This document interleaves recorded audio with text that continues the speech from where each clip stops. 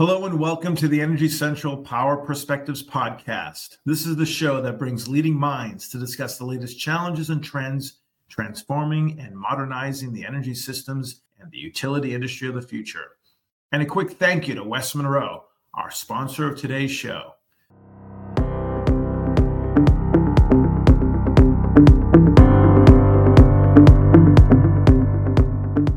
I'm your host, Jason Price of West Monroe, and I'm coming to you from New York City. And joining me as always, based in Orlando, Florida, is Energy Central Community Manager and podcast producer Matt Chester. Matt, can you believe another year is coming to its end already? It seems just like last month we did our 2021 year-end wrap-up. Yeah, I'm with you on that, Jason. The year has really flown by, and it's hard to believe that we're already reviewing all of 2022 and what we've learned during the course of the year on this podcast. But I'll tell you this, I'm excited because last year, our year-end episode where we looked back on some of our favorite guests, topic, and stories, it really was a blast. And I think it serves as a great reminder for those who have been with us throughout the year, as well as a terrific introduction to newer listeners of ours who may have missed out on certain guests and stories if they joined us later in the year. Yeah, that's all true, Matt. And last year's year-end episode was so much fun, we definitely wanted to do it again. And as listeners of last year's episode know, that means it's time that once again we invite our special guest to join us. You may not hear her voice in the podcast each week like you do ours, but she's hard at work helping us book guests, build our audience, and create even more value out of the entire Energy Central community platform. And I'm talking, of course, about the VP of Energy Central, Audra Drazga, joining us all the way from Colorado. Welcome back, Audra. Thanks, Jason. I've enjoyed working with our podcast team over the last couple years. Thanks to both you and Matt, we have gone from just an idea to a full-fledged series. We are now averaging about 4 episodes a month with an average of 500 plus listens per episode. Plus, our weekly podcast newsletter has over 50,000 subscribers, and our site posts with the podcast transcripts are averaging 1,000 views. To top it all off, this year we celebrated our 100th episode. I can't wait to see what we do in the 2023 year. Yeah. Well, now before we dive into each of us recounting our favorite memories on podcast episodes this past year, I think we'd keep the other tradition that we started with last year's episode, which was highlighting some of the major events that struck the utility sector in the past 12 months. A reminder of how jam-packed this year has been. Matt, why don't you start us off? Sure. Well, January saw the California Public Utilities Commission proposing a change to the incentives for rooftop solar and the status of net metering across the state, a story that's still playing out today as they try to find that sweet spot to encourage clean energy build out without distributing the costs and burdens of doing so unevenly and inequitably. February brought us one of the most defining stories of the year, both in energy and otherwise, with the Russian invasion of the Ukraine and all the ways that impacted global fossil fuel markets, both gas and oil. In March, DOE's Loan Programs Office continued its high-profile trends as a way to bring new energy tech to market, with March being notable as a month when a risk rating review of LPO's portfolio concluded it had been upgraded and verified as an investment-grade portfolio. Moving on in April, on Energy Central specifically, we saw a focus of the HR side of the utility business as companies across the economy, utilities and otherwise, wrestled with the Great Resignation. Yeah, and in May, we saw imports of solar panels in the U.S. come to a halt as the Commerce Department announced an investigation in potential circumvention of tariffs on Chinese equipment, providing a significant bump in the road for U.S. solar installations. Then in June, the federal efforts to boost U.S. offshore wind energy were fully energized, with federal-state partnerships, new funds, DOE studies, and more. July's big story was the rising gasoline and other oil prices here in the United States and President Biden's subsequent trip to the Middle East to try to compel Saudi Arabia and OPEC to increase production to better meet global demand, a request that was ultimately rebuffed. In August, the Inflation Reduction Act was signed into law and brought the U.S. utility sector the single biggest source of investment and funds than at any other point in history, a story that will define 2023 and beyond, no doubt. During September, in the wake of the IRA passing, the electric vehicle sector was one that saw rapid growth, from the new production facilities to increased sales projections and long-term planning for charging infrastructure across states.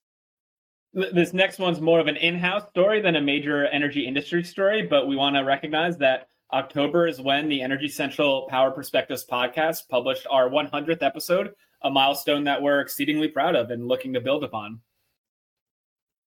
In November, Global Energy and Climate Voices descended to Egypt in the annual climate conference, COP27. While some notable negotiations fell short, this COP meeting did bring the most notable amount of discussion and agreement on climate payments from wealthy nations to the vulnerable lower-income nations. And for this month, utility leaders watched in horror as one of the worst fears took hold, which was the calculated destruction of a substation in North Carolina with a high-powered rifle that brought a major blackout to 45,000 people. And I'm sure there will be more to learn from this event in the coming year. Thank you, Matt and Audra. And that's just the list we came up with. For anyone listening who thinks we skipped over any of the most important stories, be sure to drop us a line and we'll put your additions in the transcript of this podcast, along with your name next to it if you like. So all that to say that, yes, 2022 was a remarkable year, enough to keep us all busy as ever.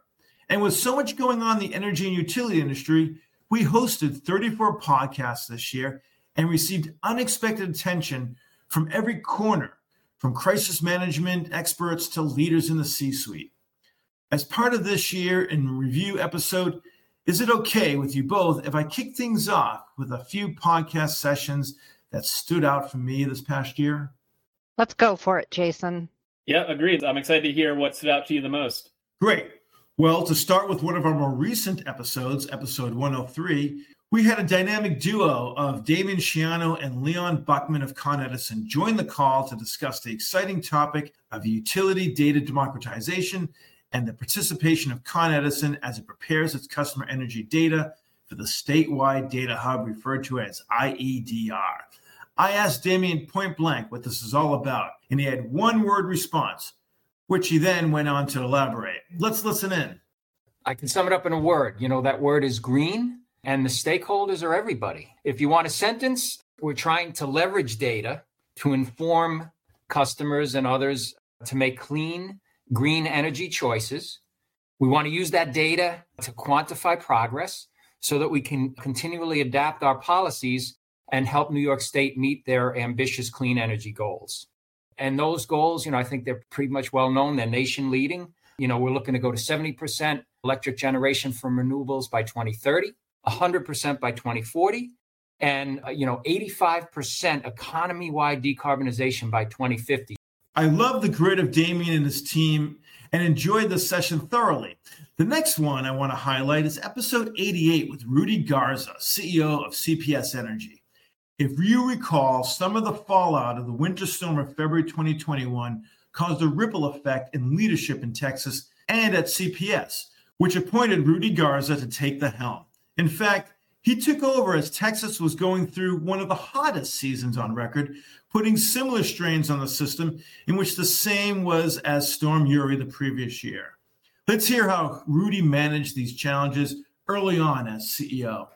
Well, at the time that we transitioned into my term as interim president and CEO, it was probably one of the most difficult times for CPS Energy here in the San Antonio community. And so I had a lot of folks question whether I was making the right decision, but I can tell you without a doubt that with every challenge comes tremendous opportunity. And stepping in to the CEO role at the time that I did was necessary to stabilize our organization, to try to rebuild some trust in the community that we had lost for all kinds of reasons. And not lost on me is the fact that for a community like San Antonio that's 70% Latino, being the first Latino president and CEO of CPS Energy, even on an interim basis, is a privilege and an honor. I couldn't be more proud to be leading this fine organization. I really appreciate the pride that Rudy has for his home state and the local community. Matt and Audra, speaking of state pride, I want to head up to Michigan, where we heard on episode 76 from Lauren Youngdahl Snyder, VP of Customer for Consumers Energy, when I asked about Governor Whitmer's bold 2 million EVs on the road by 2030. Lauren framed it as it takes a village effort. Let's hear how she described how the state of Michigan is coming together to reach this goal. So this whole idea of what I think good looks like in the future of being your one-stop shop resource. I don't know if we would have thought of that if we weren't pushing ourselves to be really bold in this space. So I think that our governor and our regulators and the key stakeholders, the autos here in Michigan, we are really coming together in a collaborative way to make this EV adoption something that, we'll look back on and say, look at all the goodness that came from that. Another podcast session that stood out for me was episode 85. You had to recognize the roll up your sleeves, pound the pavement, door-to-door work of Larry Rush, manager of residential conservation and load management at Avangrid. Both Connecticut and Massachusetts have aggressive climate goals and are winding down dirty generation. But to meet current local demand will require less energy usage, and this means having a successful energy efficiency program. Much of it starts and ends with education. Let's hear some of the unique programs that Larry has helped launch at Avangrid to serve his territory. One of the things also that we've recently done to try to expand this education and knowledge in Connecticut, we started a Energize Connecticut mobile exhibit. The mobile exhibit goes around to different schools and areas, and we made sure that we integrated, environmental justice community metrics into that to teach kids about energy efficiency, teach their parents about energy efficiency, go to different events, which also includes DR and clean energy jobs. So we're really trying to make this field, there's a lot of opportunity in this field for people to see and understand, and getting that word out or trying to get that word out is important. And we have to do it through multiple channels. There's not just one right way. The worst thing they say in business is doing it the same way isn't the right way. And that I fully believe that. Keeping on shaking it up and trying new things is important. So we're always trying to pivot to see what we could do next and what we could do better. Matt and Audra, I was inspired by the creativity and community devotion that Larry brought to the discussion. Now I want to juxtapose Larry, a frontline worker in the fight for energy equity, to the C-suite. Now, the last one I wanted to highlight, let's hear from Calvin Butler, CEO of Exelon, the largest IOU with 8 operating companies in the United States, on the topic of equity for communities in desperate need of help in the energy burden so many face today, in episode 99. As our industry is transitioning to this decarbonized era, there are several things that step to the forefront on what we're talking about and what we need to do as an industry. First and foremost, transportation electrification is an equity issue. Distributed energy resources, our DER enablement, is an equity issue. All the utilities have set path to clean goals to achieve net zero operation-driven emissions. And for Exelon, as you stated in the introduction, that's across 6 utilities impacting over 10 million customers. That's an equity issue. It's core to us because we cannot afford to leave poor communities, our communities of color, behind when addressing the important topic, or in my view, the most important topic of our generation, climate change. And when you think about those communities that you said that Exelon serves, we have the privilege to serve some of the most diverse communities in the country. And unfortunately, we also know that those communities are the mostly impacted by climate change. So that's why this issue is so important. And that's why equity across the utility spectrum must be at the forefront of what we do. So those are the messages from the key leaders that stuck out for me. Audra, I'm curious, what have you dug up as the most memorable for this year? I want to see who and what we remember differs. Jason, I love the highlights that you selected. I'm going to take a little bit of a different approach. One of the elements that we added to the podcast series in the past year was the lightning round. The idea was to do something a little fun and off script. As Energy Central is a community for professionals in the industry, I chose to highlight my top 5 favorite lightning round questions and answers, counting down from number 5 to my number 1. Starting with number 5 from episode 101, Disrupting Energy with an Entrepreneurial Perspective with Bill Nussey, Jason asked Bill about the best gift he has ever received.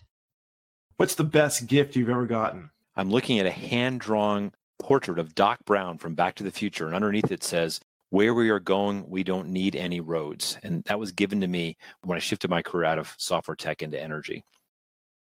As the movie is from my generation, I have to love anything that references one of our most iconic movies, Back to the Future. Number 4 on my top 5 is with two of my favorite community contributors and members, Bill Meehan and Pat Hall of Esri. Both Bill and Pat bring numerous years of experience to the industry and the Energy Central community. I love their answers to Jason's question as to the best advice they have received during their careers, shared in their second episode of the year, Debating Utilities, Role in Transportation Electrification. Here is the clip. What's the best piece of advice you've gotten over the course of your career? Best piece of advice is think differently. Challenge your own internal assumptions often. Pat. This is a very difficult question because I've received a lot of good advice over the course of my career. But I'm going to say this one: never pass up an opportunity to do something new. And number 3 of my top 5 is from episode 104, Conditional Monitoring and Generator Maintenance Without Downtime with Stephen Turner, Senior Engineer at Arizona Public Service. Jason asked Stephen about his role models. I love his response. It is amazing how role models can shape your future and who you become. Who are your role models?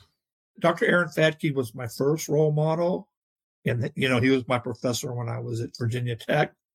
The next mentor I had, I only had him for a week, but his name is J. Lewis Blackburn. He, at one time, was the chief application engineer for ABB in Westinghouse. Before that, I took a course with him when I was very early in my career. And there was, the people in the course were young. I was like, say, 25, 26 at that time. And a lot of the other students were protection engineers that worked for other utilities. And we just himself and I had a lot of amazing conversations, technical conversations. And I just realized that I could do a lot more with my career at that time. And it changed me. When I came back from that training, I was a different person and I wanted to do a lot more with my career. After that, I said I worked for a British relay manufacturer. I had 3 mentors there. One was the person that was in charge of we had an office in New York City. So we would our service territory was the U.S. And he is an excellent protection engineer. And also he has excellent presentation skills. And I learned a lot about how to present from him.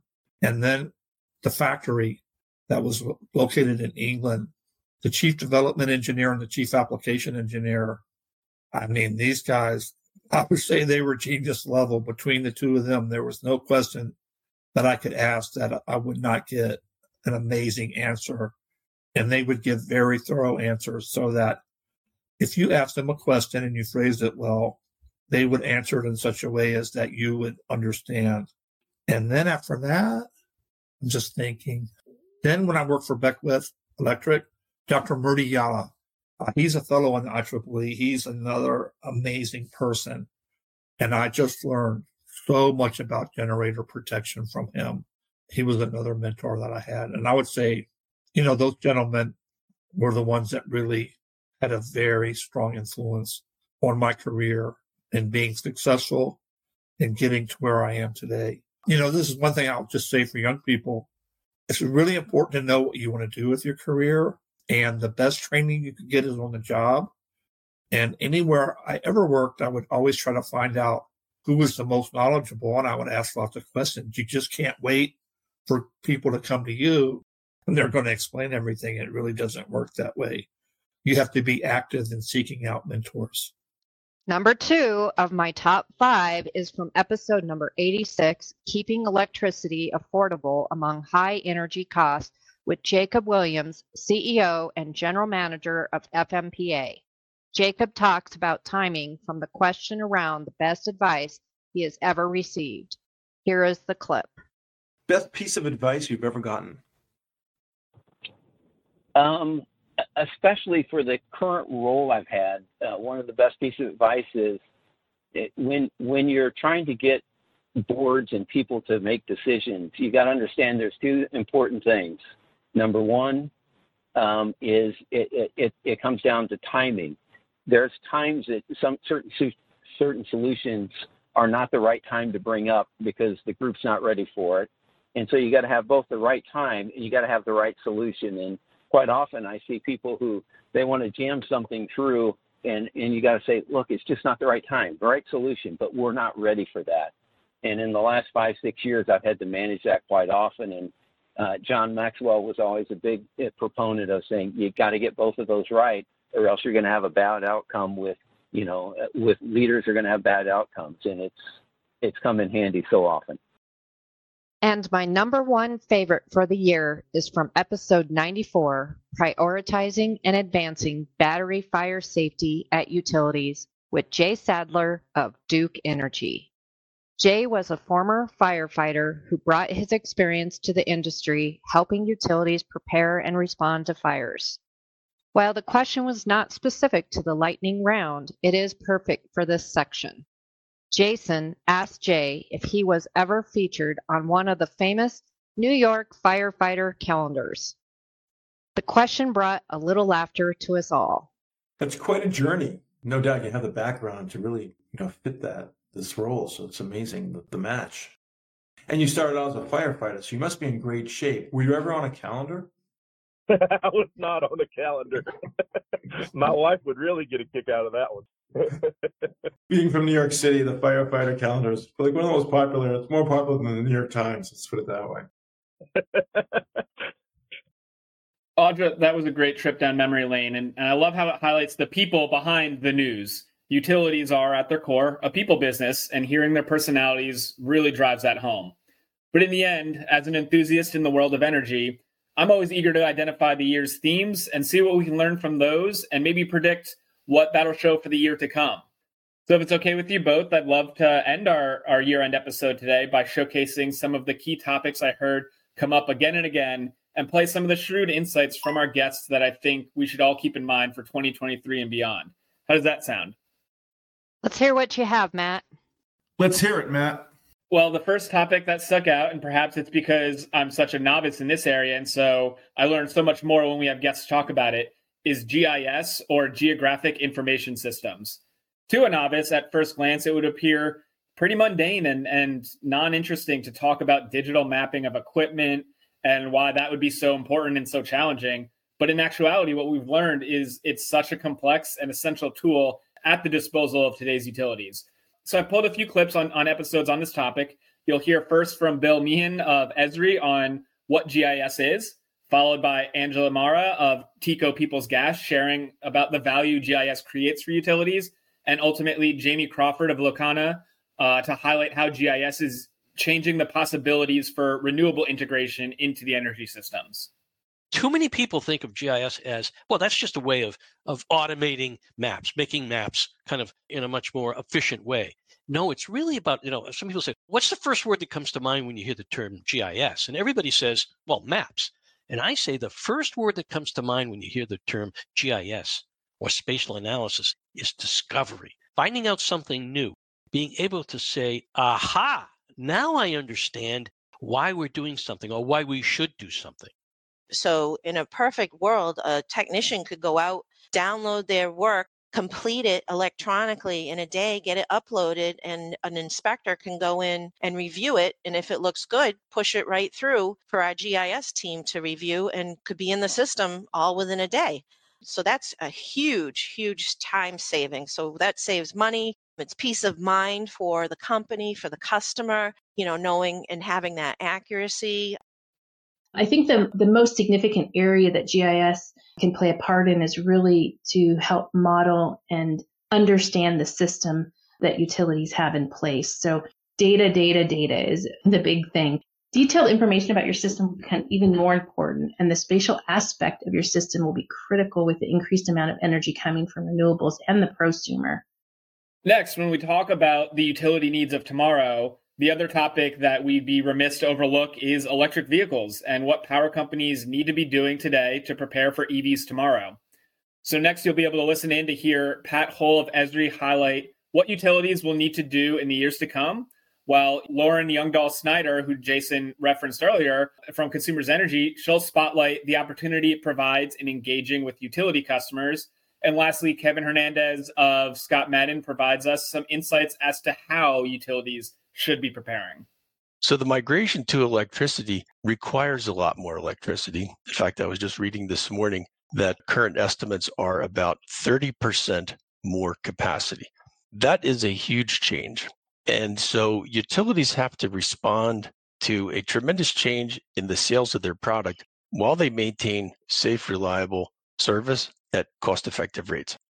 So EVs is a perfect opportunity for us to help the customer really connect to this whole clean energy transformation that we're embarking on. So imagine this. You purchase your electric vehicle, and the next phone call that you make is to Consumers Energy. And we help you get everything set up. It's a seamless one-stop shop type of service where we help you select the right charger. We help you get that charger installed. We rebate that charger for you so that it's essentially not even that much cost for you to hit your pocketbook. We get you on the right rate. And then we help connect you to other program offerings that can help really step you into creating a smart home. One of the things we hear consistently from customers is that the number one thing utilities can do to facilitate EV growth and EV integration is to have a dedicated EV team in place to interface between customers and the technical experts within the utility. And last but not least, the grid seems to have been more in focus in the mainstream non-wonky headlines than ever before this year, from the Inflation Reduction Act funds to new technologies and more. I'm going to let these clips speak for themselves, where you'll hear Indigo Advisory speak on grid tech, Brian Drum of ITC talk about grid capacity issues, and lastly, Ryan Gerbrandt of Enterix on the reliability and resilience of the grid. So grid tech for us is all of that networking and software and data management processes that utilities deploy to manage the grid. And where we draw the line is we're not per se looking at generating technologies. We're looking at technologies that sit on the transmission distribution network, those technologies that coordinate distributed energy resources. And it's a very software heavy market. And that's what grid tech means to us. So we are going to be in a capacity crunch in the near term, which means that the margin on the generation side is decreasing. So that just puts more pressure on the transmission side and the ability to move power to where it needs to get to. So there's kind of two sides of that coin. They both need to be there. The generation piece is gonna come along. Eventually, we'll get on top of that. But we need to make sure that the transmission system keeps pace. And in the meantime, we're going to be leaning on the transmission system to resolve some of these generation capacity issues as well. All of that, is new environmental factors that utilities need to really think about the design of their systems. And the communications network in itself, inherently needs to be, I'll say, more reliable, than the systems that it's built to monitor and support, because it's the system that needs to be up, to help Russ and customers like Exelon be able to support disaster recovery and get the systems back online, deal with some of these events. Wow. So it seems like we've covered a lot this year, wouldn't you say? But what excites me the most isn't the podcast episodes already completed, but rather the conversations these are leading to and the new ground we're going to break. With this type of yearly wrap-up episode, we hope to spark the interest and attention of you, the listener, on any topic maybe you missed or guest you need to go back and revisit. We'll be sure to include links to each of these episodes in the show notes. And with that, you can also leave questions and comments on the post that our guests will be alerted to if you want to keep those conversations going live with these esteemed guests. With that, I want to thank Matt and Audra for joining me today and the entire Energy Essential team for supporting this podcast over the past year. Similarly, we want to give an end-of-year shout-out to our podcast sponsor, to West Monroe. West Monroe works with the nation's largest electric, gas, and water utilities in their telecommunication, grid modernization, and digital and workforce transformations. West Monroe brings a multidisciplinary team that blends utility operations, technology expertise to address modernizing aging infrastructure, advisory on transportation electrification, ADMS deployments, data and analytics, and cybersecurity. And once again, I'm your host, Jason Price. Plug in and stay fully charged in the discussion by hopping into the community at EnergyCentral.com, and we'll see you next time at the Energy Central Power Perspectives Podcast.